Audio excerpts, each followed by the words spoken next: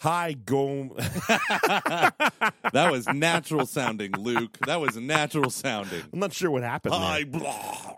Oh, man.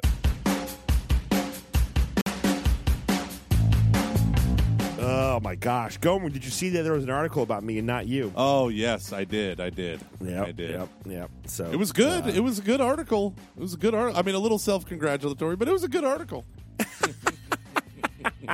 It was a picture of me as well. I did. You know good. what? I didn't even recognize that was you. It was nice.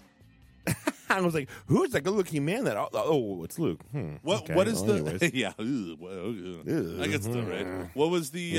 What was the newspaper that it was in? So it's for a magazine now. Get your the Catholic Telegraph. They've changed it from one of the oldest Catholic newspapers in the country. Is now a magazine. The best part about the Catholic Telegraph is when you read all of the old stuff in there about how, and it's going to sound like I don't like Protestants, which isn't true, but how much they bash Protestants, especially during when there was slavery, because they're just like these slavers, or like and all the Catholics were abolitionists. So it's super like very, very anti-Protestant and very anti-slavery. Like, it's so funny the way they put things. It's just like, wow. It's like you just like you see where we get this heritage of people just like destroying whoever they don't like in terms of their politics or the way they live their life. Like, this is nothing new. So, can you find your article? What was your article called? Yeah. So it's in the Catholic Telegraph. I think it's just called Catching Fire. I don't actually remember what the name of it is. See, Gomer, when you do so many of these things after a while, you forget. Nothing like a podcast where the two hosts just Google themselves. Oh, no, this is nice. This is Catching great. Fox's podcast lives in the tension between faith and culture. I thought a lot about that because I really, really wanted to represent what we were doing well. We live in the tension, And Luke. we do. We live in the tension. Gomer, have you noticed I'm getting a little bit more gray in the beard and in the hair? Yeah, it's pretty bad. I know you can, like, this is the beginning of my Clooney years, which I'm very excited about. But My yeah, Clooney years. it's just Unlike your 20s, when you were a pimp. You were a pimp in your 20s. Now in your Clooney years, you're going to be super pimp. Everyone, you can find Luke's handsome Clooney pimp face in this article over at our show notes. Head on over to catchingfoxes.fm, click the latest show, and you'll have access. It'll be awesome. yeah. So Labels don't stick well to the Catching Foxes podcast. How about cuck? That sticks well. I'm sorry. No, keep it. That's what the guy called us because we didn't agree with Taylor Marshall. Well, so underneath your thing, it says categorize under Apple Podcasts religion and spirituality section. The show is broader than that. The hosts discuss sacred art and beauty one week, the perils of hookup culture another, while the Marvel Cinematic Universe fills much of a third. That is so funny. But the good news is, Apple Podcasts in Ireland, religion and spirituality, we are ranked number 116. And Apple Podcasts, I was like, wait, number one in Ireland? number 116. Apple Podcasts Ireland for the category of Christianity, we are ranked number 38. We're 38. We're 38. Unfortunately, we are out of the Dominican Republic. Goodbye, Dominican Republic. No, we were doing so We well. were doing so pulling well. It was like great 3 numbers. weeks. Yeah. And it was just the last episode. Let me tell you, last episode did really well, my friend. Telling everyone that I'm quitting the show, a lot of people were excited about that. It even got us back onto the charts in the U.S. and Canada. Quit more often. Complain more often about being overworked. It's so funny. You know, like, I just had this thought of, like, either we have a hard time labeling ourselves or we just can't produce coherent thoughts about who we are or have a complete inability to be concise. Yeah. And it is beautiful. It is on Spotify, though. We are under TV and film. So Under TV and film? Yeah, I don't know why. Okay. I have a feeling I just heard my wife. I'm like, am I being too loud? Am I going to get hit? I'm just kidding. Aaron doesn't hit me at all. I shouldn't make jokes about that. No, but it's funny that was like your go-to. I know. Aaron's like the nicest person ever, and I'm just like, bleh, I'm a huge bitch. My name's Luke. Blah blah blah. Oh, at first I thought you were saying that she was that, and I was like, wow, No. wow. Oh gosh, hoping to come across that. No, I was just trying to imply that I'm very, very moody, and my wife is just very normal. I don't think you needed to tell anyone that. I think it's pretty obvious. Everyone. Gomer, something crazy happened. Yeah. Do you know what happened? No. What happened? Do you know what happened? So do you remember? Oh, let's say January of 2016. Go. We were about almost a solid year into the show, and you old Lukester watched a game that really tore his heart up, and he was like, "What am I doing?" And we had a whole thing about, is it even right to be this upset over a playoff loss? Yes. Right. Yes. Yes. Yeah. Oh, yeah. Which Luke. has kind of been a Yes. thing. Thank you for reminding me. Yes. Yeah, it's been a thing. Something horrible happens in sports, and I go, "Who are you, God? Who am I?" So, it was about the Bengals. They lost to the Steelers. I got real upset. There's a lot of baggage with that. Blah, blah, blah, blah, blah, blah, blah, blah. Like 10 years of heartache, and I'm working out in Pittsburgh for a bit and having to be around all the Steelers fans, seeing your team and hearing, all that stuff. So, which isn't really that important. The Bengals then won a playoff game. I was like, oh my gosh, this is amazing. I got choked up when they won a playoff game. We talked about it on here. I put it as about like a 7 in terms of like emotions. 1 being, I'm not anything, all 10 being just like insanely out of control, just pure emotion. Right. And then they won again. And I was just like, what? What? Do I let myself myself love? Do I let myself love? No. I was like, what is this? It was just, and then Gomer, then something crazy happened. Go on. They won again. And they're going to be in the Super Bowl. And I don't believe it when I say it. Yeah. Yeah. I literally thought I was going to to be honest, I thought I was going to cry when they won. But I think 2 things happened. 1, I think there was just enough time between it sinking in that, hey, it's pretty much almost a guaranteed thing that they're going to win. And such shock that when they won, I actually laughed. Like the weird kid at a Franciscan conference that's having a spiritual moment and starts to laugh very loud. It was that kind of a laugh. That's awesome. It was like the kind of laugh where it's like that kind of is scary, and you think like maybe this guy's possessed. Yeah. And you're like, are you doing this because you want the attention, or something's really happening, or maybe a bit of both? And I think I just had such emotion. I was just like, what just happened? Like, I just started laughing. I, honest to God, started laughing. And yeah, the Bengals are in the Super Bowl, and I'm in shock. I'm so excited. So I am too. The Gormley family saga, obviously much less dramatic. But in the Gormley side, we have my son Noah. And my son Noah, in the last, I would say 3 months, has surpassed me in total knowledge of current football. We're talking, my son knows probably every NFL team now.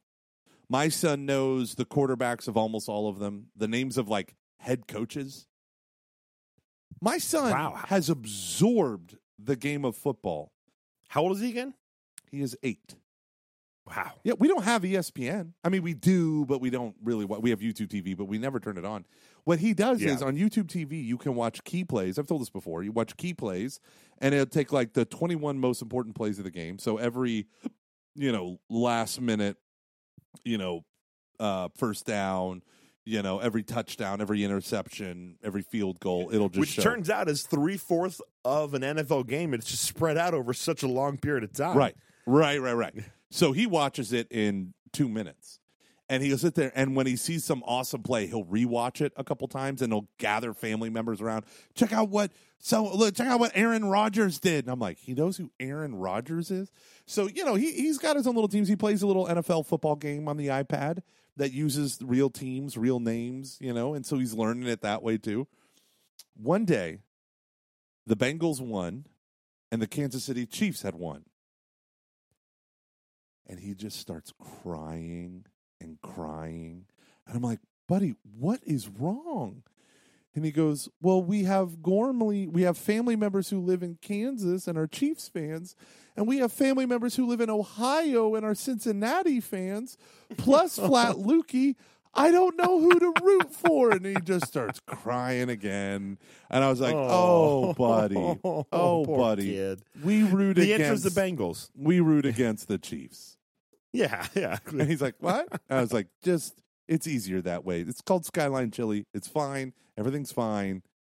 We're rooting against the Chiefs. Plus, have you seen Patrick Mahomes? He's got like a brother who's on the TikToks, and it's insanely annoying anytime that I see anything of it. I love Patrick Mahomes. Such a nice man. Luke, before you were just about to say something. Anywho, what are your plans? What are you doing for the Super Bowl? I actually don't know yet. We haven't made plans. So it's been we've had a lot of other stuff going on. It's not bad. Just a lot of stuff. So we're going to. I'm like when I think about it, I'm in shock. Odds are we'll hang out with Christina and her boyfriend and our nephew and. Just be able to watch it with family would be great. But we've got invited to one party, so we'll see. We'll see. I'm really just kind of in shock.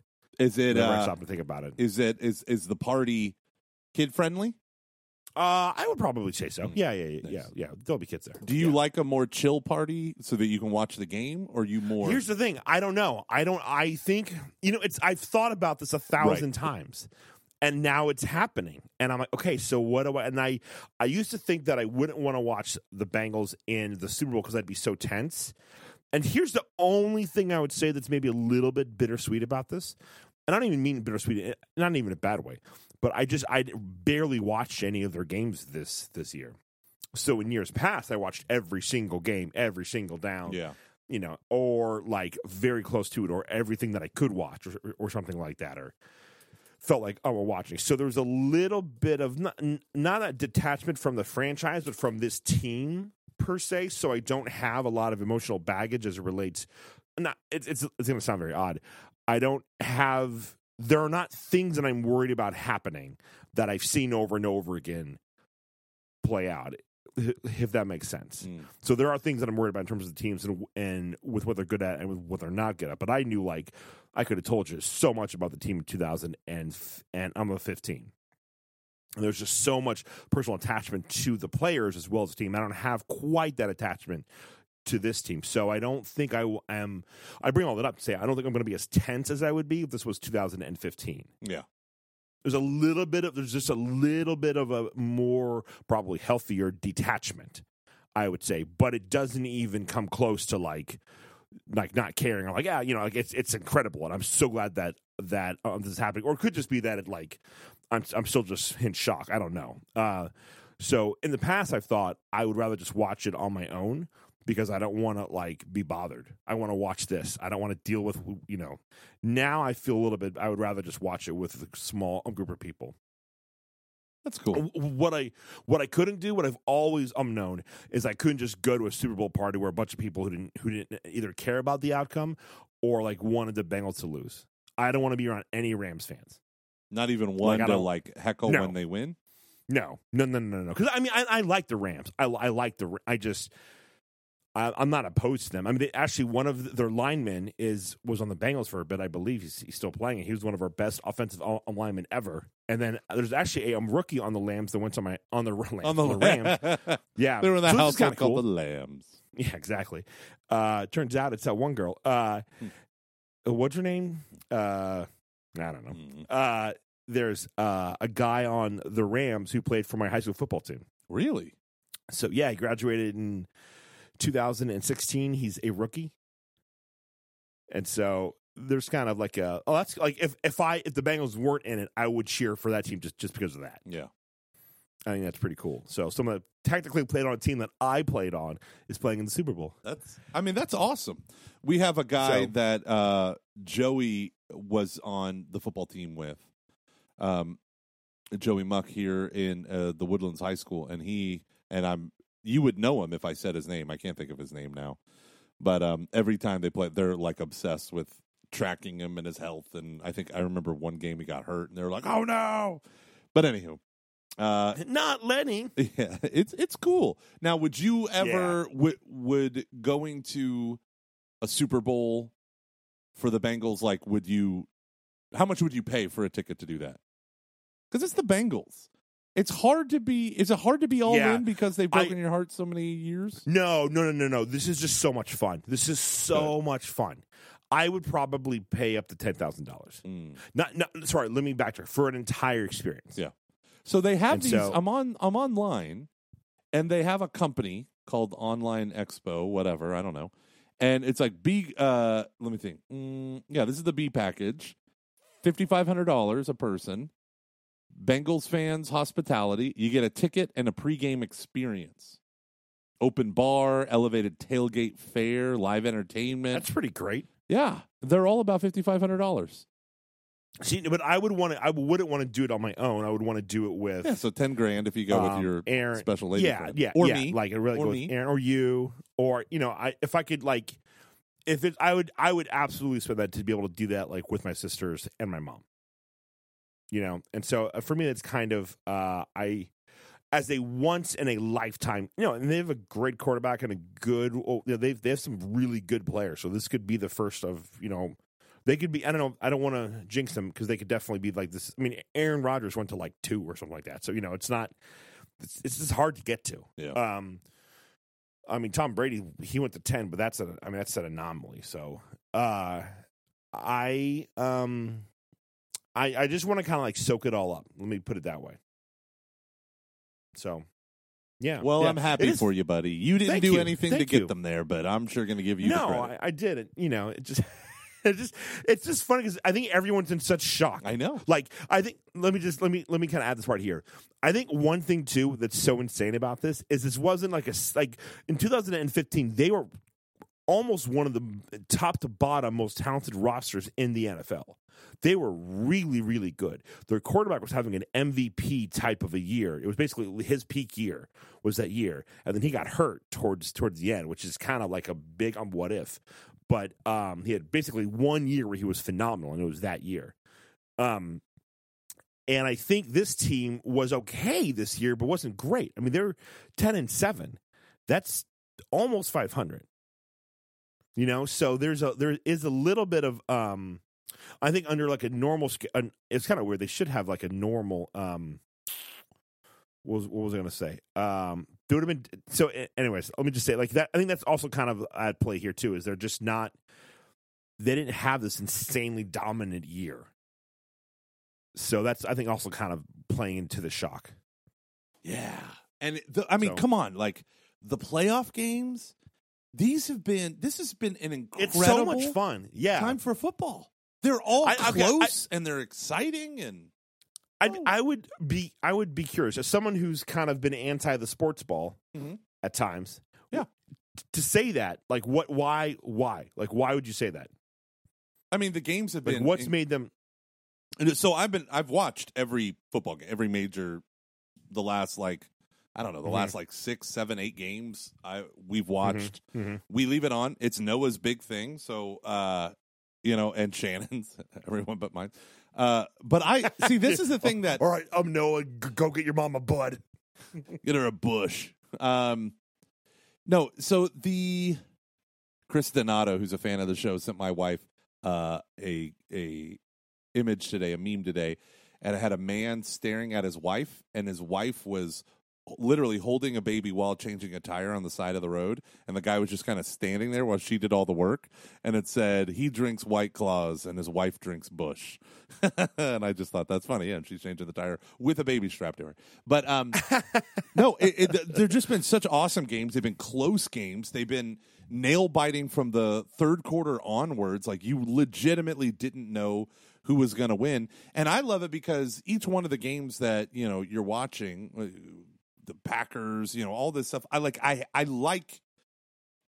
Aaron Rodgers. I love the Green Bay Packers as a team that's like my general root. They're my America's team. I don't like the Cowboys. The Packers are like my America's team, right? Mm-hmm, They're like a default that I'm always rooting for. Yeah, I think the bulk of people, if they have to choose between two teams that they don't really care for, and if one's the Packers, that's not their team.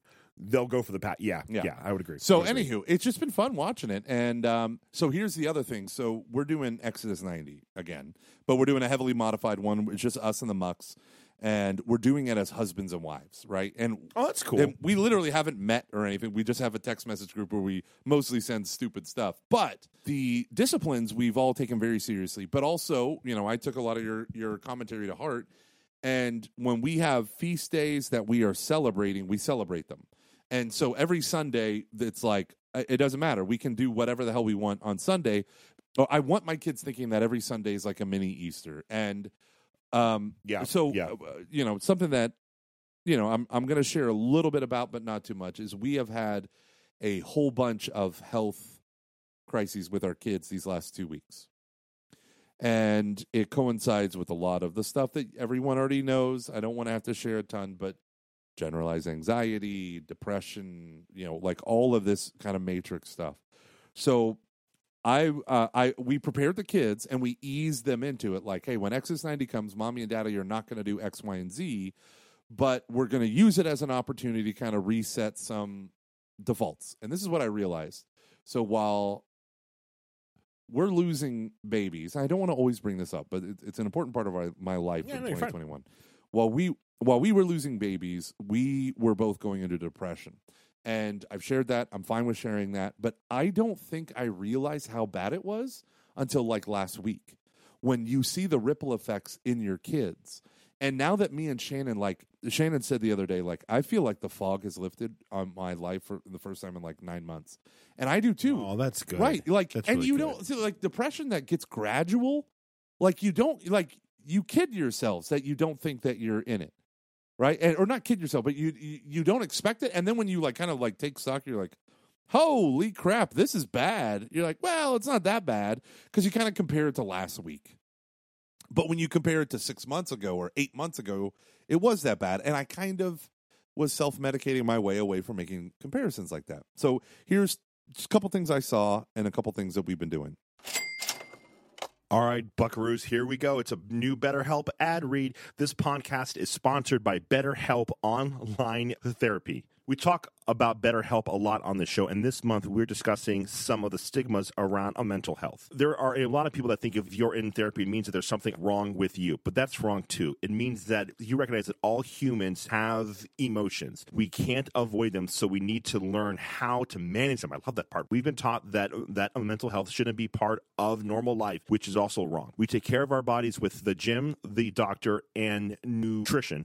We should be focusing on our minds just as much as we focus on our body. So as a lot of you guys know, I went to therapy probably I started maybe 2 years ago. It was a fantastic experience. I find that it's just kind of like helps you on the process a lot of the junk that's happened, and and even like part of the good stuff too. What are some good things that are going on in your life you need to recognize, or just having an outside voice walk with you as you process stuff is really very, very cool. And the great thing about BetterHelp is that it is a much more affordable than in-person therapy, and you can be matched with a therapist in under 48 hours. I want you to give BetterHelp a try and see why over 2 million people have used BetterHelp online therapy. This podcast is spotted by BetterHelp, and Catching Foxes listeners get 10% off their first month at BetterHelp, HELP.com/foxes. Thank you to BetterHelp for once again sponsoring this episode of Catching Foxes.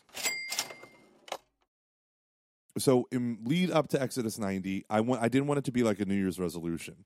I wanted to be prepared before it happened. Like I'm getting rid of junk food, and then I still have tons of junk food in my house. So we slowly began coming up with reasons to eat this stuff, but we wouldn't replace it and do all this stuff.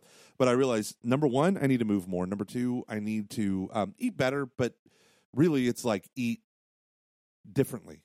I don't want to I'm not like fad dieting. I don't want that, but I just need to eat differently. And I'm not eating well. I'm not eating healthy. I'm just eating whatever. And then the third thing is I want to read more. But my brain, I was consuming audiobooks like a boss, but my brain can't deal with the reading. And here's what I found. When I got rid of YouTube every day, it took 3 days before I could sit down and read a book. Now I'm doing the read-along challenge with my kids. I am reading. My family has probably read more in the last week, as both as individuals and as a family, than we had in probably 4 months combined. Interesting. I told Shannon, I said, we have an unlimited budget for books. buy books for the kids. You have unlimited budget. Buy books for yourself. Kindle, Audible, but more so physical copies.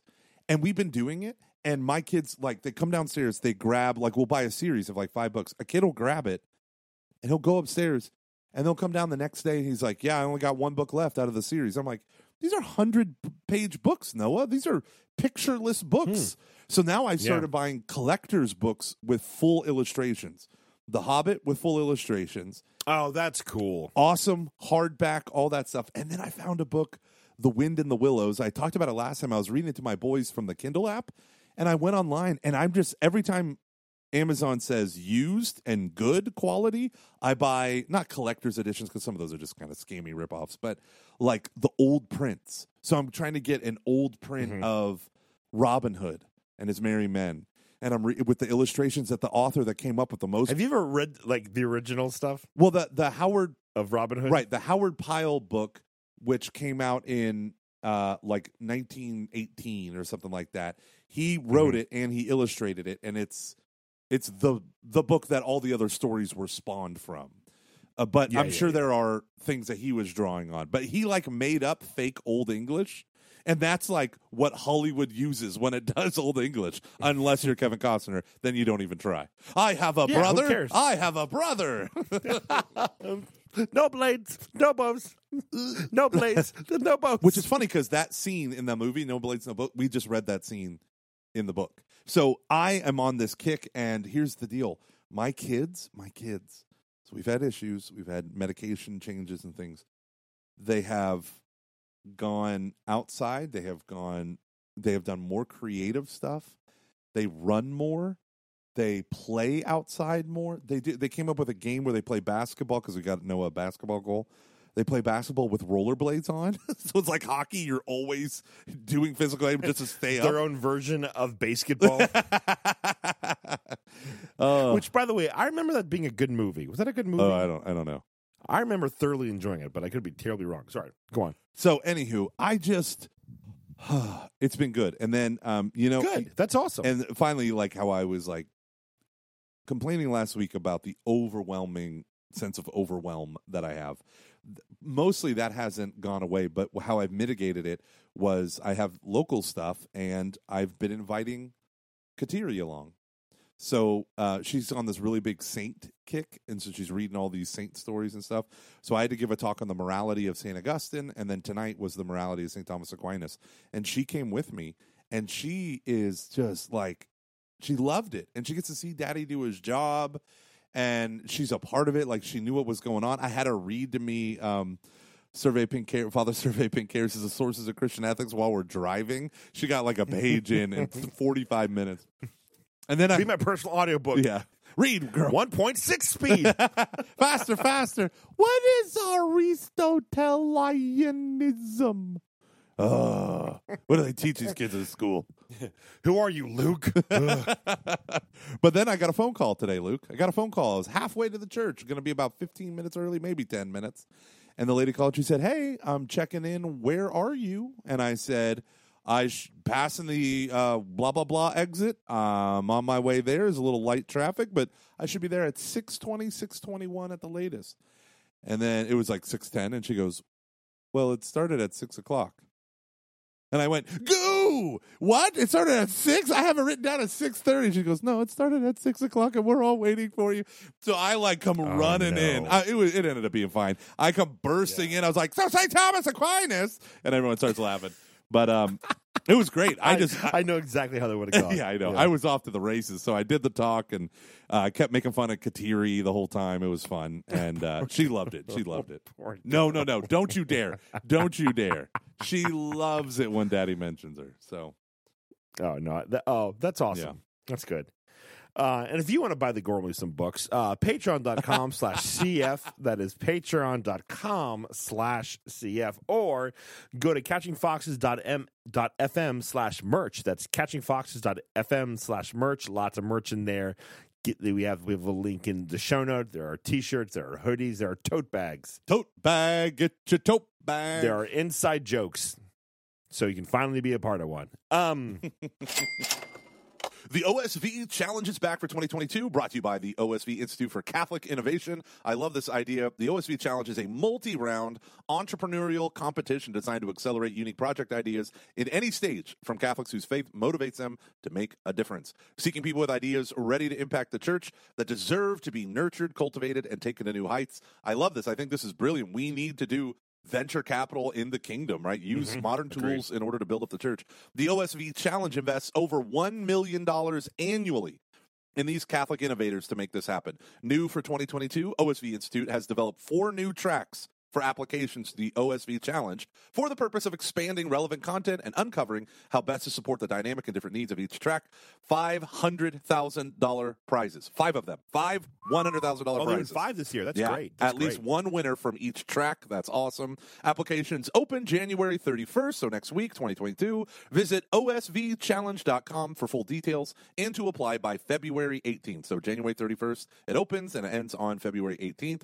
And you can have recourse to the website for even more context if you need it. It's all good, baby. They're great. I love the people at OSV. They're all Along like with this is a Jason. They're cool challenge. Wonderful, wonderful things. Yeah. Yeah, I had the chance of going on a visit their site maybe 3 years ago now, and I was so impressed. I was so impressed with what they're doing, and like they are kind of a hidden giant of the church here in the States that's really coming back out to the forefront. So I'm really excited about what they're doing. Yeah. So this is great stuff. And let's not forget that our friends Anna and Shannon over at Eden Invitation, yeah. they were winners, Yeah.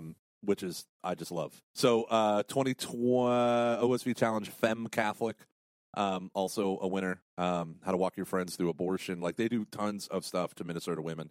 There's so much cool stuff that is out there that deserves to be recognized. So thank you to OSV, the OSV Challenge, for sponsoring this episode of Catching Foxes. Head over to osvchallenge.com for more details. When you have a lot of stuff going on, it's very easy to just kind of like hang on and just to be like, God, my baseline sucks. Like, you know, and wanting to change your baseline, and it's super like, I think one thing that I have to just like let go of, and I don't know, I'd be curious to get your take on this. Like, I'm finding a prayer life like super difficult for a couple of reasons. One, I'm lazy. I'm a sack of shit. So there's that. 2, I have a commute that's long. Oh, And gosh, it's a solid commute. It's not like how it was in the past, and it's definitely a little bit more intense highway I'm driving for, but it's kind of highway I'm driving where you have to like pay attention to what you're doing. And it's distance. Like if there's no traffic or if there is traffic, it's you just, still got a long haul. Yeah, I can cut it down if I'm going 95 or 100, which I found myself doing. And I'm like, oh, that's unsafe because in the Rogue it goes zoom zoom. So, and my mom's gonna kill me when she hears that. And it just, you know, it's like I come home and it's just like go, and then I'm 7:30 and it's like, okay, I got to do the dishes, got to do this, got to do this, got to do this, got to do some homework, perhaps, got to do like, and I'm like, okay, when am I gonna do this half hour prayer? Like when? And it's like, okay, I can like wake up early, but I'm so tired. You know, and I'm having some like health stuff, which I need to kind of be not anything bad, but just so calm down, Mom and Emily and Christine, if you were listening. Where like all my family just they think they get all their updates from the podcast because they do. And it what am I trying to say here? I'm just like, how? Where do I do this? Like, it's either like I wake up earlier and don't get as much sleep as I need as a human being, which is like really detrimental for me and my day and just my overall productivity. You're a like, sleepy guy. You need sleep. Like no, but I do not function if I don't get like 7 hours. We have a priest friend who does the most stringent asceticisms.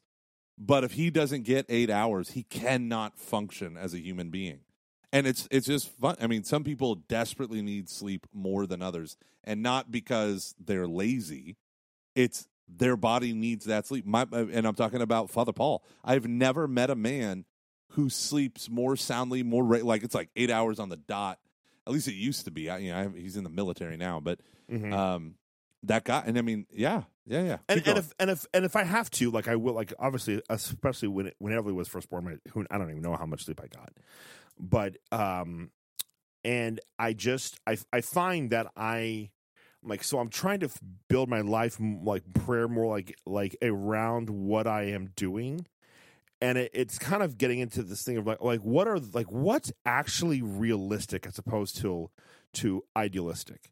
So like, are there something like I didn't watch any TV at all last fall.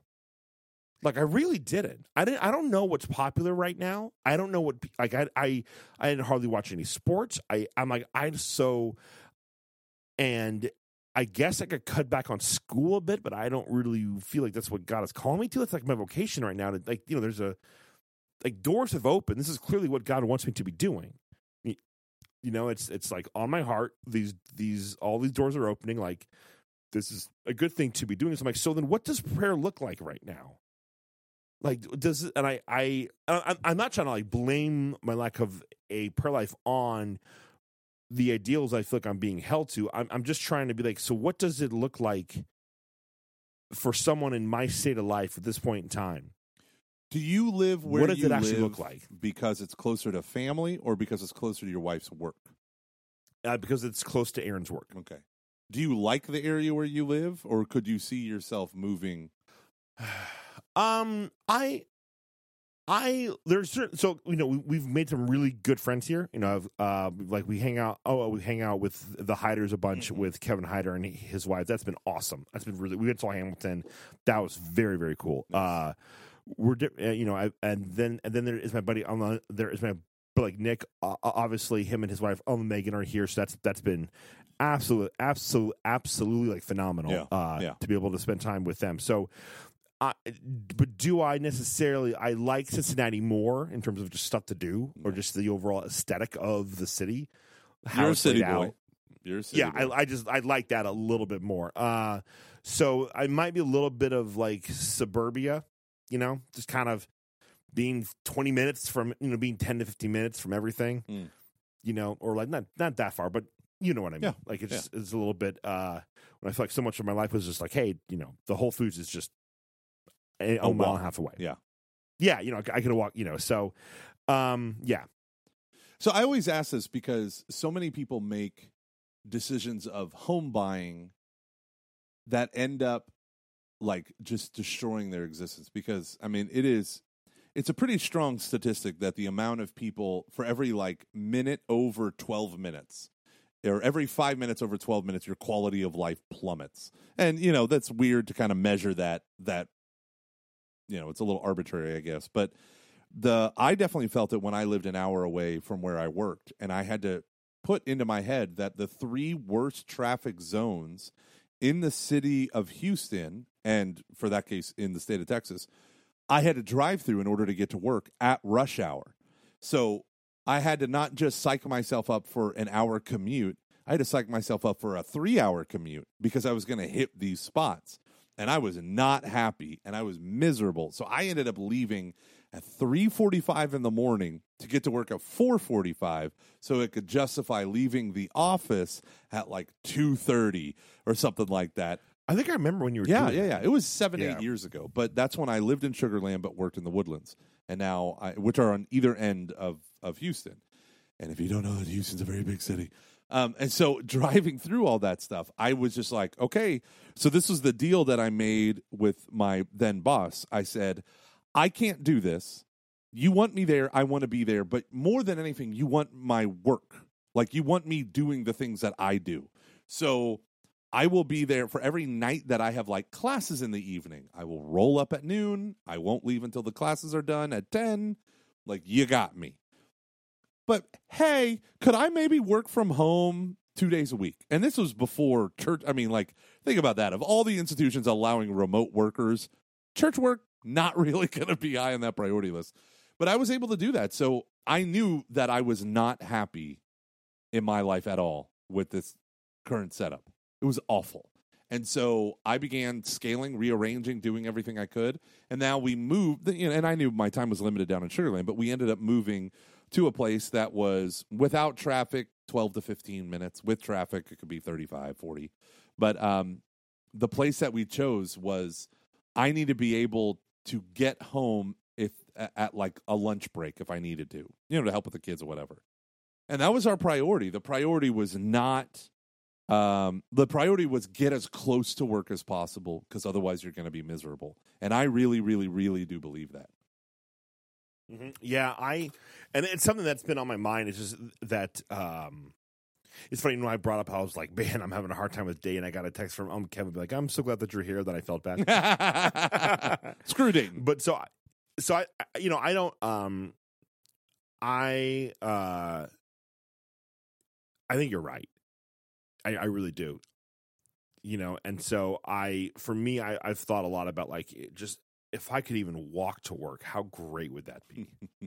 What a game changer for post-stroke Luke to be able to be just to move and be outside even when it's cold. Well, and that's I mean, I like in Denver. I had a period of time when my I didn't have a car, and I was like, I'm just gonna walk to the Kroger. It's like half a mile away.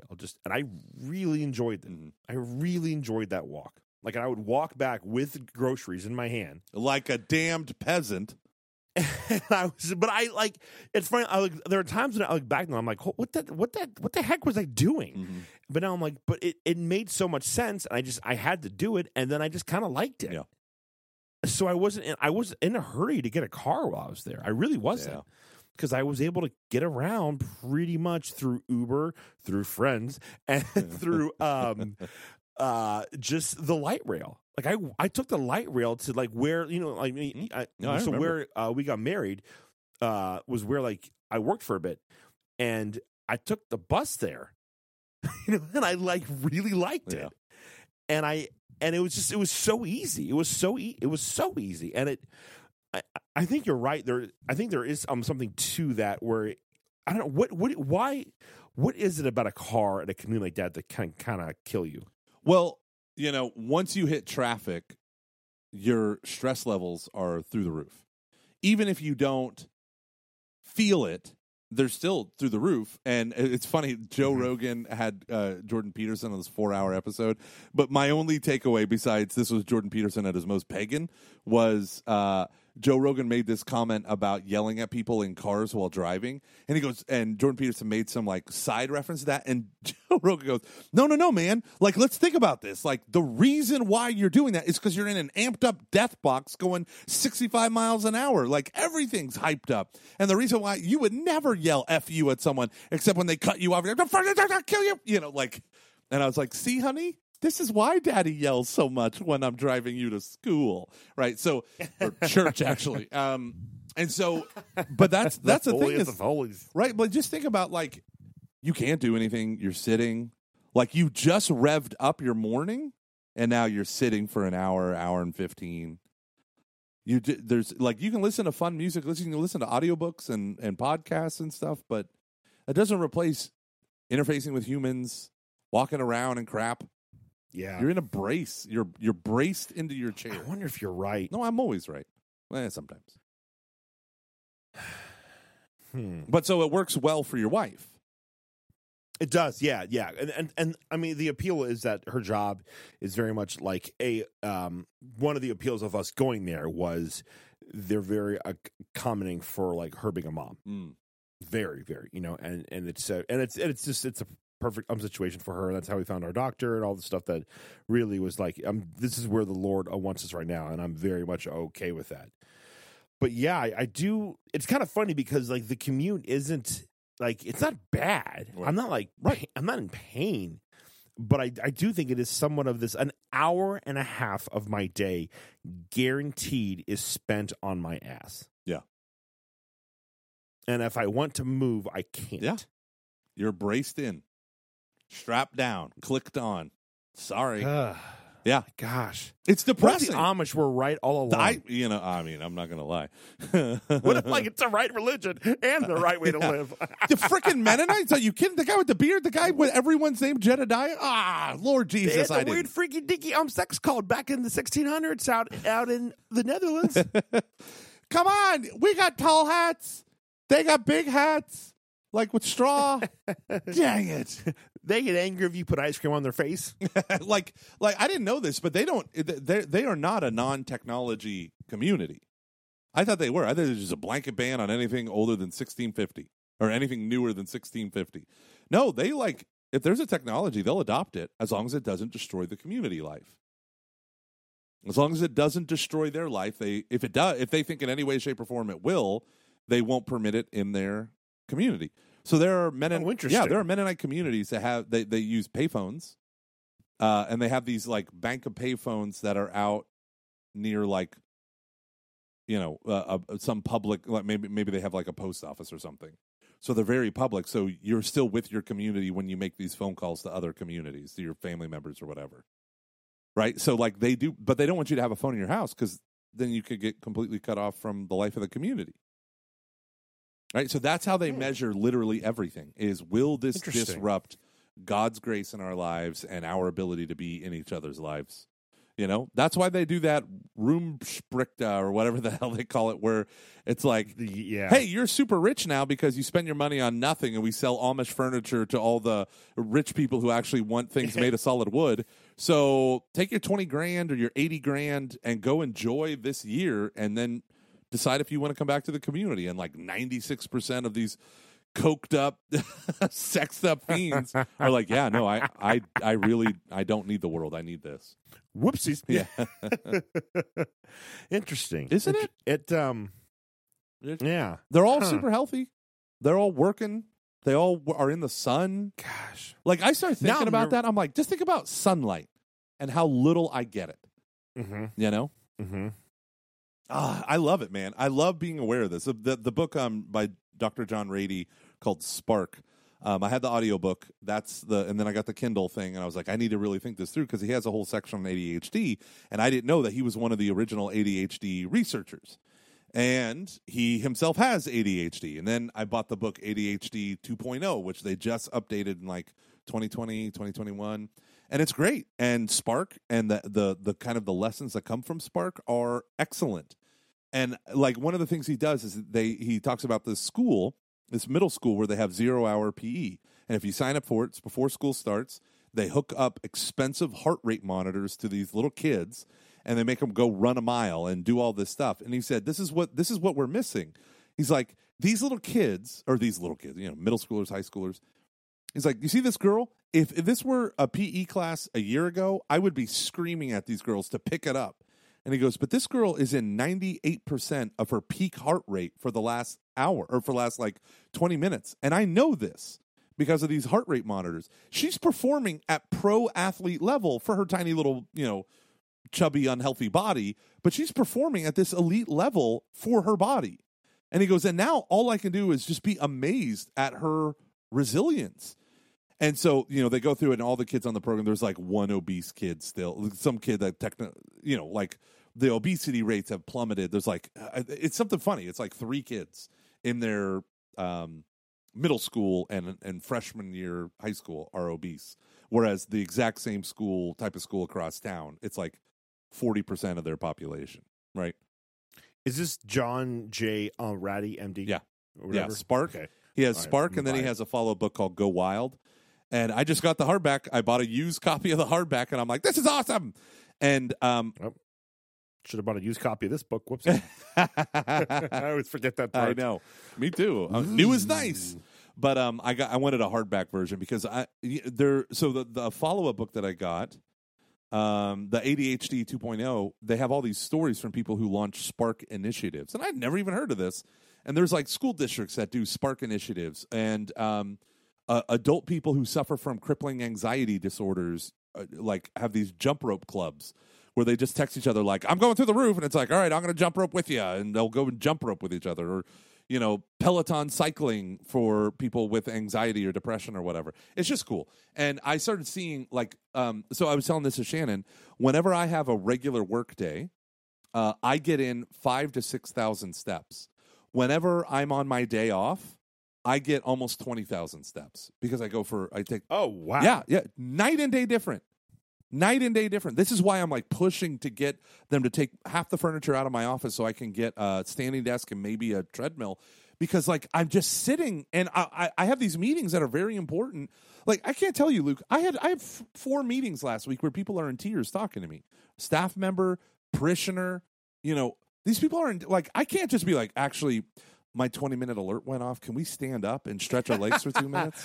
I'm trying to beat Luke in terms of my goals. We have some fun text back and forth. I literally, right before we started recording, said to Luke, I challenged him on a 5-day competition. So I need to walk. But that's why I said like that comment about being in the car and not being in the sunlight and not being, like that matters for our health, especially in dark times, winter and all that. So, this is actually a topic I've wanted to talk about for a while because so full disclosure, like work's been intense as it is. It's just how it is with fundraising and doing different things. It's a lot of stress, and I came home. When was this? Let's say Friday. And it may have been Monday. I don't really remember, to be honest. And I'm sitting down, and I was like, oh my gosh, I'm just feeling so anxious. I started to and this is probably the second or the third time I have done this over the past month or so, where I've sat down to eat and I've just felt anxious. So I've started to walk around. Like after I kind of I'll finish eating before everyone else, and I'll get up and I'll just start to move a bit because I'm living with right by the dining room, so I can kind of do it and still be there. I'm talking to Aaron and whatnot and Everly, and I was like, my heart has got to be racing right now. So I checked it, and it was like 110. And I was like, oh, that feels really high. So I checked my blood pressure, and it was super high. And I was like, oh. How did you check your blood pressure? I've got a little, because of post-stroke, I'm more at risk for high blood pressure, which then means if I have high blood pressure, I'm at a high risk for a stroke. And so I bought a machine to be able, because I'm on blood pressure, on meds and whatnot. Yeah. I have one of those things. Yep. Livongo. Exactly. Yeah. So I was like, well, this is insanely high. I'll tell you what it was later. And I was like, oh, God. So I actually called the doctor, like, hey, like, what do I need to go in? Like, is this actually, like, how bad is it? He goes, if it doesn't go down soon, like, you should. So I did the Merlin Mann thing where you, like, dip your face into, like, a thing of, like, ice cold water. You remember hearing about that on Back to Work? I don't. Yeah, that didn't exactly work. And so then I just took a cold shower, and that really helped. Yeah. Bring it down a lot. But so I was like, okay, so I've got to manage this. Like there's some other things I can do, in terms of like overall, like I'm life changing, but this is because we did a great job of getting it under control. Now it's kind of gone out of control again. And it happened again today, and I was like, oh my gosh. And I'm tingling stuff in my head, kind of like a headache, and I was talking to a doctor about it before, and I was like, okay, like, so we got to just kind of like watch what's going on here. And I'm just like, man, like I have got to manage stress. I've wanted to talk about this for a while on the podcast. It's like, how do you manage stress? Because it's something that for me, I feel like I think I sent a text message to our WhatsApp group where I said, like, do you guys ever feel like stress is having a negative effect on your health? Like, is it starting to hurt your body? And everyone responded with yes. I just said, fucking sucks. Like, and I was so like, this really sucks. Like, it really, really sucks. And like, I don't know how to manage stress. And this is, I think, what's one of the things I'm having a hard time with, where I just feel like I'm doing all this stuff. How do I manage the fact that like my body, I feel like, is kind of getting just taking a beating?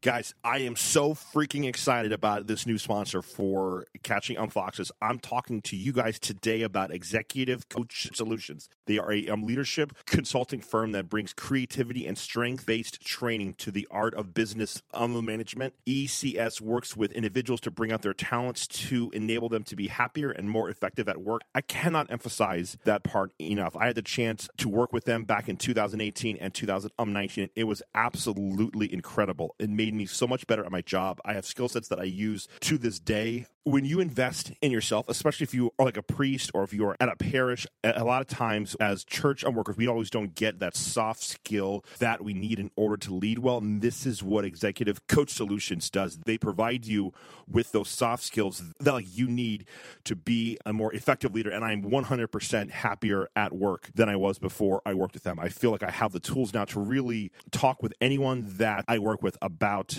like anything. I have the ability to set goals, set priorities, do things that, especially if you work in the church, people don't really provide you with any of the know-how on how to do that. And they do such a great job of that. Even if you don't work for the church, this is actually primarily for people who work in a business setting, but it 100% applies to people who work at the church as well. This is really an opportunity for like anyone who listens to our podcast who wants to get better at their career. I encourage you 100%. You're going to get all the practical soft skills you wish you had learned when you work with them. So this is what I want you to do. Go to executivecoach.solution/foxes and schedule a phone call. Talk about where you want your career to take you. You're going to be better at your job. They're going to give you the tools in order to do that. I really encourage you just to go to their site, schedule a call, talk about where you want your career to take you. That website, again, is executivecoach.solution/foxes, and schedule a phone call today to talk about where you want your career to take you. Because I'm out where I work, there's garbage. There's just hardly any healthy food options. It's all just fast food. In the car for an hour and a half a day. I have no time to exercise, I feel like. I genuinely am like, I don't know. I'm kind of like, what am I supposed to do? Yeah. What do you think? What did your doctor say? Well, for one, the guy that I spoke with over the phone, which is okay, so you definitely need to start to monitor. They want me to monitor it for a couple of weeks. And then, if it's high, to get back with them. So, I'm in communication with them about it. And then, I really just need to, and there wasn't a lot of specifics, but we've already kind of cut back on salt. I think I need to cut back on salt in terms of my lunch. And I think I just need to move more. I just need to exercise more. And I'm a little bit concerned that like my job is just too far. Yeah. Like I really am, and I'm not saying, and I'm nervous just to say it because people who listen that I work with, I just hello, assistant person, fellow coworker. Yeah. Hey, Ann. That's it.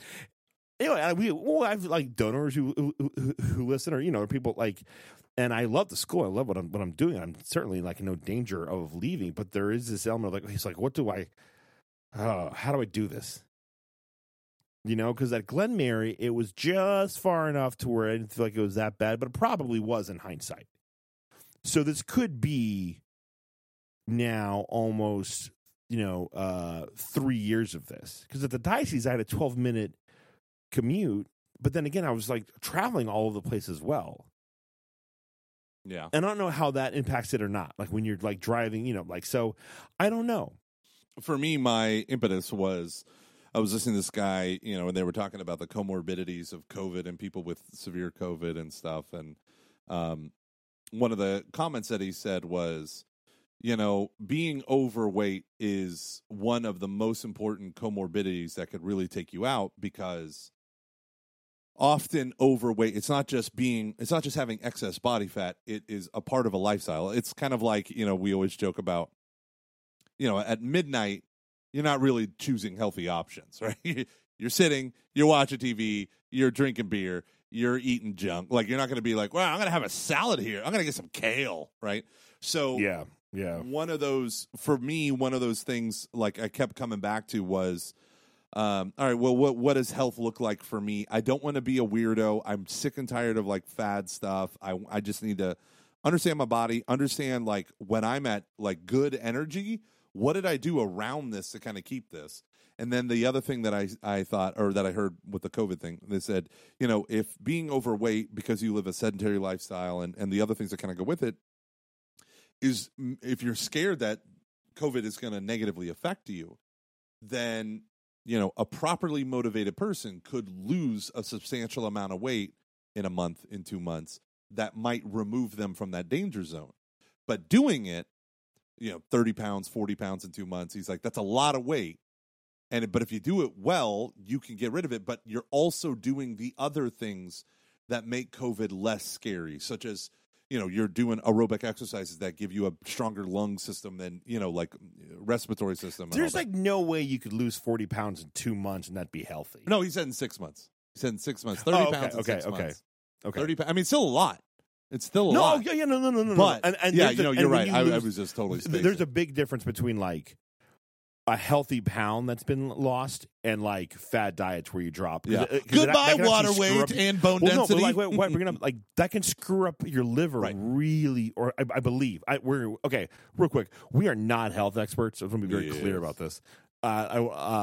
Please don't decide to take us to pull your stuff off of Spotify because you don't like what we're saying. Yeah. So we're just trying to Right. talk through this. Right. And so my thing was just like, okay, just what he was saying was like, you need to make this a priority.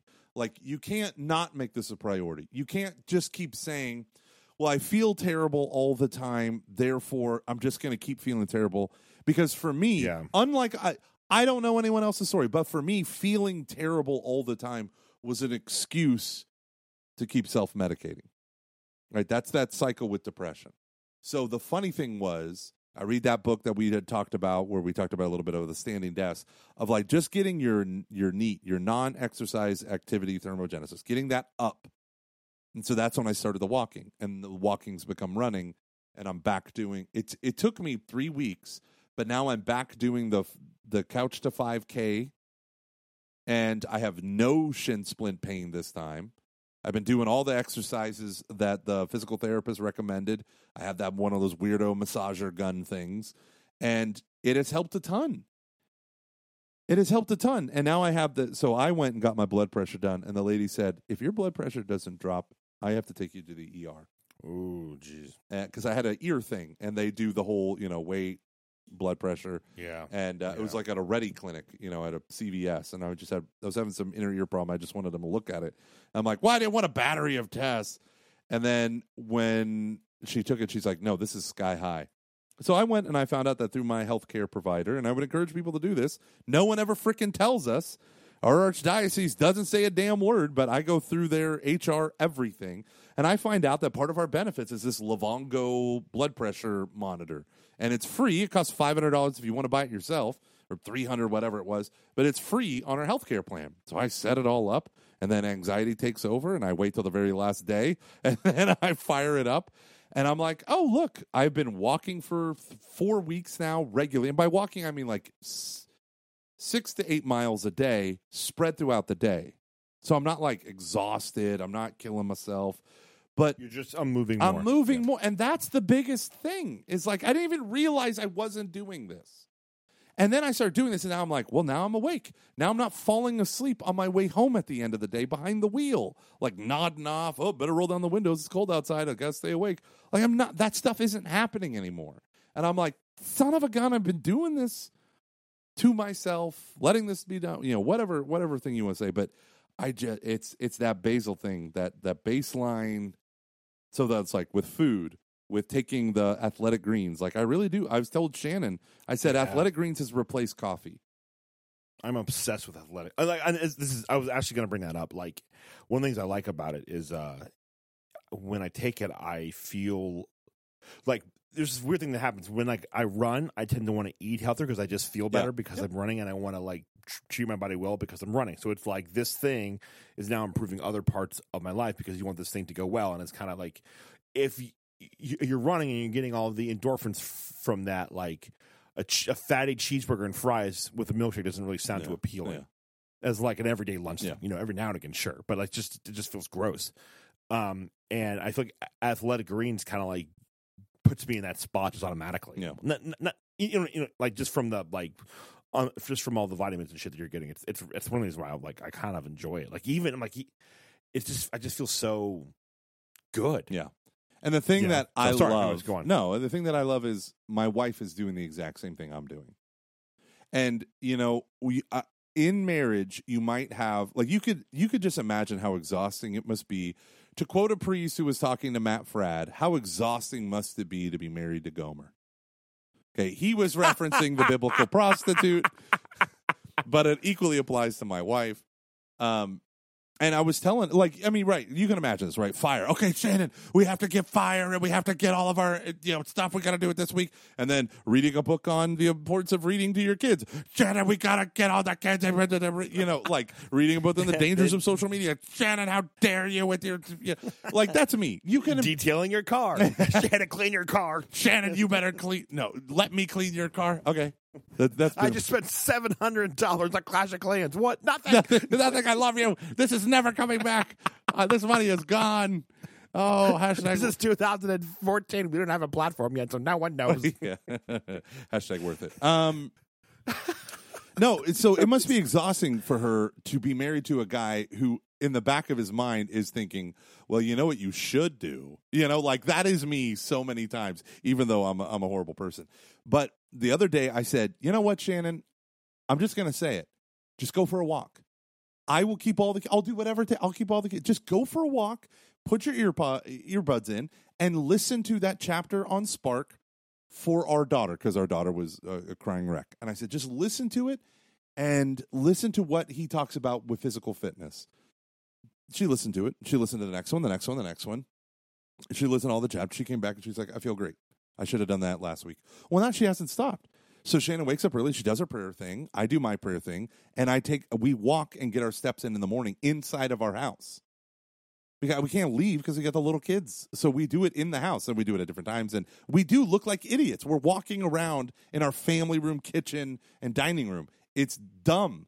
But I would rather, number one, do that than be frozen cold. But number two, actually, it's been raining, really. But number two, I like the fact that my son Noah is sitting on a couch, and we're talking, and he's like semi-dazed because he just woke up. But we're having full-blown conversations, and I'm still getting my dang steps in. Then my boys join me. And so they play Xbox, then they take a 40-minute break, and we walk 2.5 miles or 2 miles. And it's a game to them. They see it as like, I'm being funny with daddy. Then one of them races, and now they have to race. Yeah. And, you know, but I'm like, otherwise, if 6 months ago, I would have given them that TV. I would have said, have fun. I would have walked into my office, which is right next to that room, and I would have watched YouTube or, you know, I would have been in my own little hellhole. And they would have been in their little fun zone, playing Xbox, and we wouldn't have talked until my wife came home. Maybe not that dramatic. That's a little bit dramatic. But now we're like being goofy, and they still got to play Xbox. They still got to play iPad because the girls were gone, and we always play Halo. If Father David's here, it's awesome. But it was just this simple thing. And then for 40 minutes, they walked 2 miles in between playing games, and it was silly, and it was fun. So with you as stress, let me just say this. I would, if I were you stress, and when do you get your prayer life in? Number one, you know this. Praying, or driving, you can pray, whatever. I hate doing that because my brain is in 50 different places, not on the road. So I'm not good with that. So I have friends who pray, they put the rosary on. I just bought the Halo app, or the Hallow app. I paid money for it. I bet the $56 for the year subscription. It's good. It's good stuff. $40 million worth of seed money really goes a long way. It is good. None of their artwork has faces, which kind of confuses me. Why everyone loves faceless religious art, but everyone does. So that's the thing right now. But I'm listening to it. My kids are praying morning prayer. It's the full morning prayer with a very soft and intentional voice for night prayer. My name's Alex, and we're going to pray. You know, and it chills them out. Yeah. You know, I'm scared of it. I'm scared of Hallow app because I don't want a robot praying for me. But if it's that or nothing, I'll take that. That's a good point. And I think that's a thing that I really struggle with too, is like, it's like either I have, like, it's like either I'm getting my like half hour in and is solid in incredible thing. I was like, I haven't prayed in 3 months. Like, it's just, there's just no, and I, one thing too that I've been thinking about why I want to bring all this up is that, like, there's a quote, one of my accounting professors, there's a thing that one of my accounting professors at Notre Dame talked about that really, really hit me. He was one of the older ones. I mean, they were both kind of old, but the guy was like very old. And, I loved him. And he was talking with Father Hesburgh one time, the guy who like made Notre Dame. I don't know what it is.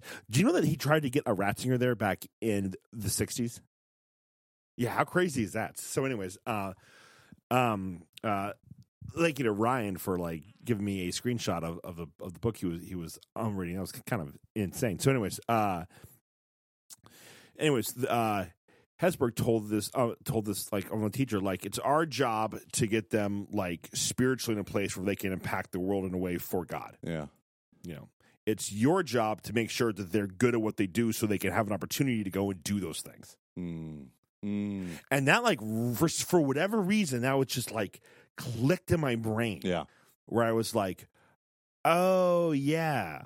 Like, and I think I was kind of comparing it to when I had that chat with Father Dan Dorsey at Glenmere. He was like, we are still scandalized by, like, Jesus' like humanity and by the, incarnation. And he was really encouraging me when I was having just a tough time with some stuff. So he's like, he was like, Jesus is in the, like, where the human stuff is where Christ is. And I think for this stuff, sometimes I for myself, I can over spiritualize stuff to a point where it's like, Luke, if you just like maybe like take care of your stress, take care of your health a little bit, you might be in a better place to where you can pray a little bit more, or be in a better disposition to pray. I'm not saying that that's more important than that, or I should do that before I pray, but I've thought a lot about just like, what am I actually, because as I'm preparing myself for like, all this grad school work, I really want to do a good job at it. I really want to be able to make an impact. But I'm like, it's giving me these, like, I'm not going to like, if it's God's will for me to run a nonprofit, he's not going to be like, poof, and now accounting. like, you know what I mean? Yeah. And like, if I don't manage the stress well, I'm not going to be a good leader, and I'm not going to bring others to the Lord as well as I could, and it's so there. If like, how arrogant am I to think that like I'm more superhuman than like Christ the Lord? Yeah, who needed to pull away, who needed to, and so that's why I'm constantly like, I've wanted to talk about this for a while. It's like, how do you handle stress?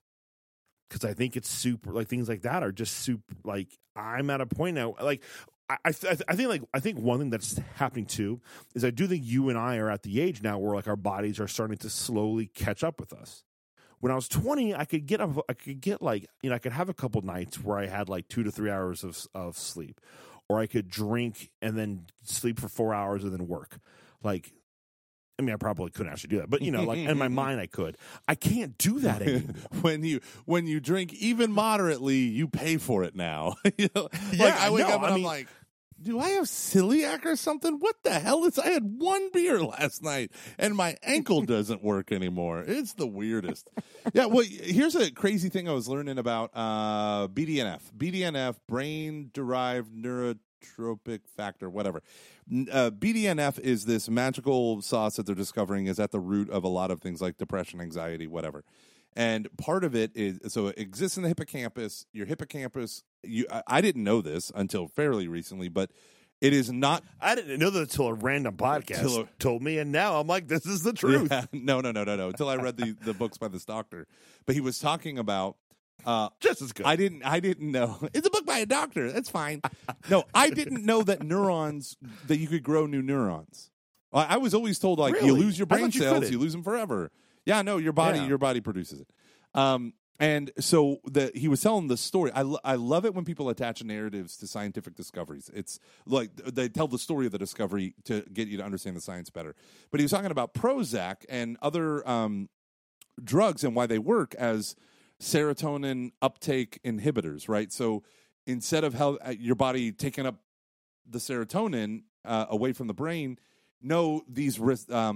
these things block it so they don't get taken up, so it remains in this area longer. And they found, oh, look, it's helping with depression. And then it didn't work on other people.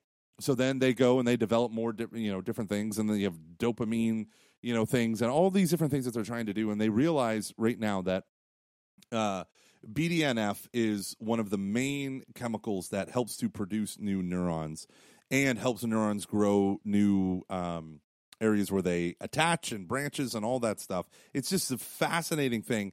And this is what he was talking about. He said, if you take the hippocampus of a depressed person, the hippocampus is where your mood and emotions are regulated. If you were to do an autopsy on people with depression, chronic depression, their hippocampus will be really small. Because what happens is your neurons will die off, and there won't be enough BDNF present in order to foster the growth of new hormones. So you have this, so that it shrinks. And so what happens? Well, dopamine is the motivation chemical.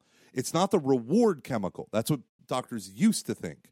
You get a dopamine hit when you do something. No, you get a dopamine hit when you're motivated to do something, right? And so for a lot of people who have low dopamine, that's why they can't feel like they can't even put their gym shoes on or whatever to go. So he's talking about all this stuff, and of course, physical health, aerobic health within 80% of your peak heart rate. That's what causes the most BDNF to get produced. But then he said, here's an interesting thing. Take a neuron cell and put it in a petri dish, and we took cortisol, which is the stress hormone, and we squirt it onto the cluster of neurons. He goes, you know what happens? They immediately begin to shrink, and they shrivel up, and eventually they'll die really quickly. And he said, when you are spiking cortisol and sustaining it at that spiked level, you are shrinking your hippocampus. You are killing neurons, and you're preventing BDNF from doing all of the wonderful triggering effects that it does in your body. And he said, and so I started thinking, wow, imagine if you have generalized anxiety disorder where you live at like an 8, a 7, a 9, and that's your normal day. So your cortisol levels are sky high, your epinephrine levels, your adrenaline is sky high. And so you're constantly doing things, and then throw in the fact that you have ADHD or depression. So now it's so hard for you to even control your mood that your mood disorder or your generalized anxiety disorder is killing your ability to regulate your mood. And he said, but the beautiful thing with all of it is if you go work out, cardio, even resistance training, whatever, it'll kill the stress. It'll lower cortisol levels. It'll decrease, it'll burn up, it'll use your epinephrine, and it'll release BDNF. And I'm like, this is like, he's like, so this is why you don't even have to get a runner's high. This is just why people generally start feeling better when they start getting exercise that doesn't hurt. Right? And so I'm like, you know what? I'm done being that guy who doesn't exercise for a long time and then over-exercises, and then his body hurts forever. Like when you pull all the muscle and you strain all the muscles, and then you're like, well, screw this. Remember when I pulled a muscle like my abs because I was like, I'll do like a ton of crunches, and I was like, oh god, yeah, no, I remember that. And one time I was staying at an AMDG house off campus, and Father Paul came to visit. He goes, Gormley, let's go to the gym. And of course, he's a specimen, and I'm like, oh gosh, I've got pecs. So we go, and I do everything that he does, but he's in shape and I'm not. Literally for a week and a half, I had so much muscle pain, I couldn't reach all of my food in the cabinet, right? Because, we're like 5 guys living in one house, so all the cabinets, you each had your own cabinet. And I would put my hand like a T-Rex arm and try to grab the knob on the kitchen cabinet. I couldn't reach it. So I just stole from everyone who had food on the lower cabinets. College. But it was I was in screaming pain. It would take me like 10 extra minutes just to walk the 40 feet to go to class because it hurt to stand, to walk, and to sit. It was the worst. So handling stress is super. Oh my man! I'm just keep thinking now. Every time I'm stressed, I'm going to think about a neuron cell just dying. Yeah. Well, shriveling first. So think of the shrivel. Think of the shrivel. Like it's other like things one of those things in your body like as one you get of those. What did the mermaids turn into who go to Ursula in The Little Mermaid? They're like, well, we used to be people. We were beautiful. Yeah. Now we're weird sperm-looking things. Yeah. So, like, how do you handle? Like, what's the best way for you to handle stress? Okay, so honestly, this is what I've been doing. 20 minutes of brisk, like heart getting up there, walking after every meal. Reducing overall caffeine load because I know that's not tough because I love coffee. No, so I do much. too. I am now a lover of coffee. I can now discernibly taste the plastickiness of my Keurig. So we now have nice coffee. We're done with the Keurig. But you reduce that. So overall caffeine take, I reduce. Pleasant walks and trying to get where there's nature. So I have one road that has overgrowth of trees on either side of the walkway and at work. And so for lunchtime, that's where I walk. The other thing is I go to bed at like 9:30, 10 o'clock. I'm almost never, because of Exodus 90, I'm almost never up late. And my kids go to bed after we do now. And I'm like, this is wow. this is weird. But I mean, they're in bed, but they don't fall asleep. So I'm like, you know what? I trust you guys. Don't burn anything. Don't leave your rooms except to go to the bathroom. But also, don't wake me up if you do. You know, if you do burn something down, it's fine. Just let it be. It's fine. But we wake up in the morning and we both pray. And I have to tell you, for me, say I have a perennial one decade of the rosary that I have a very specific intention for. And then do morning prayer, and then I walk and do the rosary if I need to, but then I'm doing my walking after I do my morning prayer, morning recollection kind of stuff. So from that day forth, I feel fine. If I can pray a lot, great. If I can't pray a lot, whatever. I'm going to pray when I go to bed, and I'll wrap it up with, my examen and all that stuff. I live 20 minutes from work, man. So at worst, it's a 45-minute round trip. It's a big deal. Yeah, it really is. It makes a big difference. So imagine if you could talk with your boss and say, "Hey, give me 1 day a week where I can work from home." Right? And you do that on a Wednesday, it'll reshape your whole week. Monday, Tuesday sucks. Wednesday, awesome. I'm home. I'm going for walks. I'm playing with Everly. I'm making phone calls. Lifestyle. If you're so good they can't ignore, then you can start making demands on them. And this is the thing I want employees to do. I want them to tell their employer, my life isn't working well this way. You don't have to give me more money. Give me more flexibility with my calendar. Let me come in an hour later so I can spend more time with my kid before they go to daycare. Mm-hmm. I mean, how many of us eat lunch at our desks doing work? And you go to Europe, what are they doing? They're taking walks. They're hanging out in Disneyland looking castles. I just imagine that's all they do. Yeah. But what are we doing? What are we doing? We're like, well, if I sit here and read my email during lunch, not only will I get my pastrami inside my keyboard, but I can get 6 extra emails done. Here's the thing, too. Like, half the time, we're looking at emails, then it's like you're on Facebook for a bit, you're reading up something else, you're trying, you get... It's just the wheel of whatever. Yeah, because you can't actually do work sustained at a high rate for 8 hours a day. It's impossible. It's humanly impossible. Not for me. Yeah, it's humanly impossible. Your brain is taking 100 breaks, and that's why it's taking you 8 hours to do 4 hours of work. I'm having a conversation with someone very real in my life right now in my head. Oh, really? Really? Oh, you can work for 12 hours. None of the other mortals can. But you can work for 12 hours straight. No, you can't. You can't.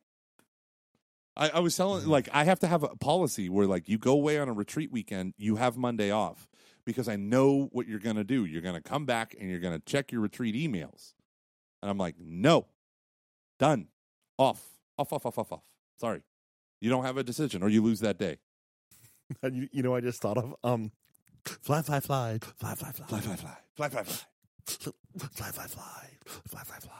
This is good. I think there's one more thing I was going to say, but I forget. So there's another good book I just got from the library. I've read probably about.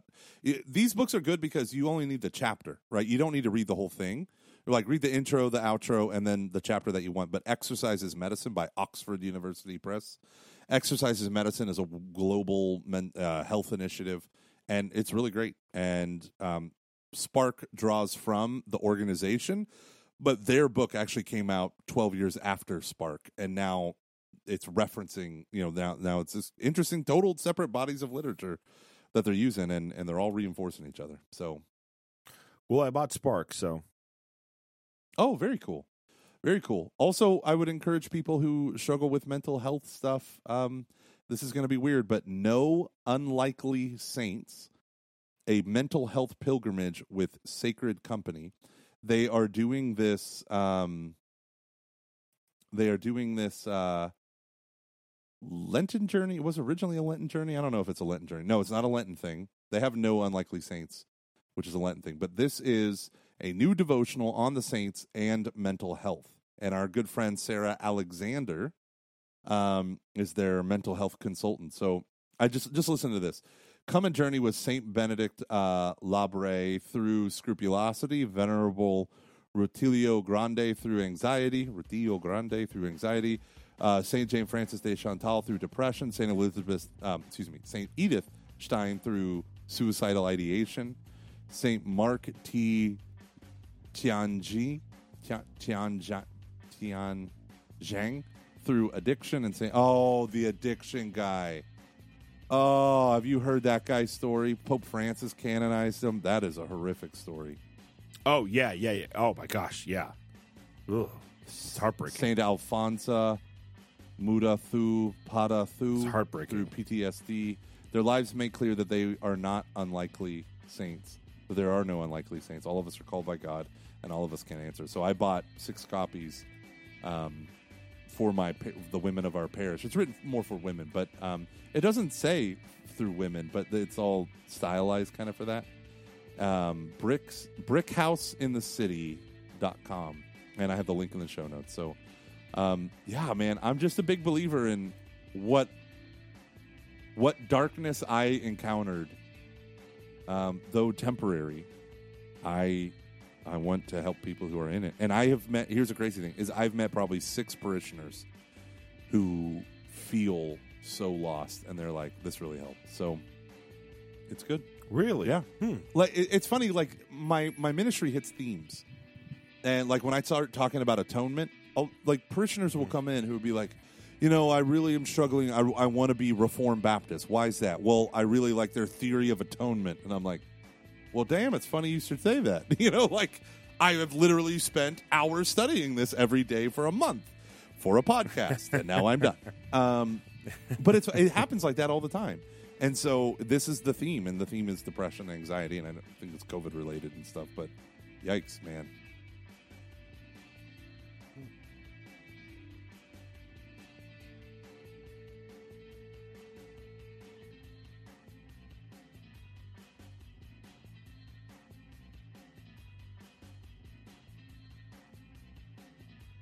All right, Luke, this was fun-ish. Yeah, it was good. Yeah. Sorry, I got real tired towards the end there. It's almost. Bye, everyone. Thank you to all responders against the group.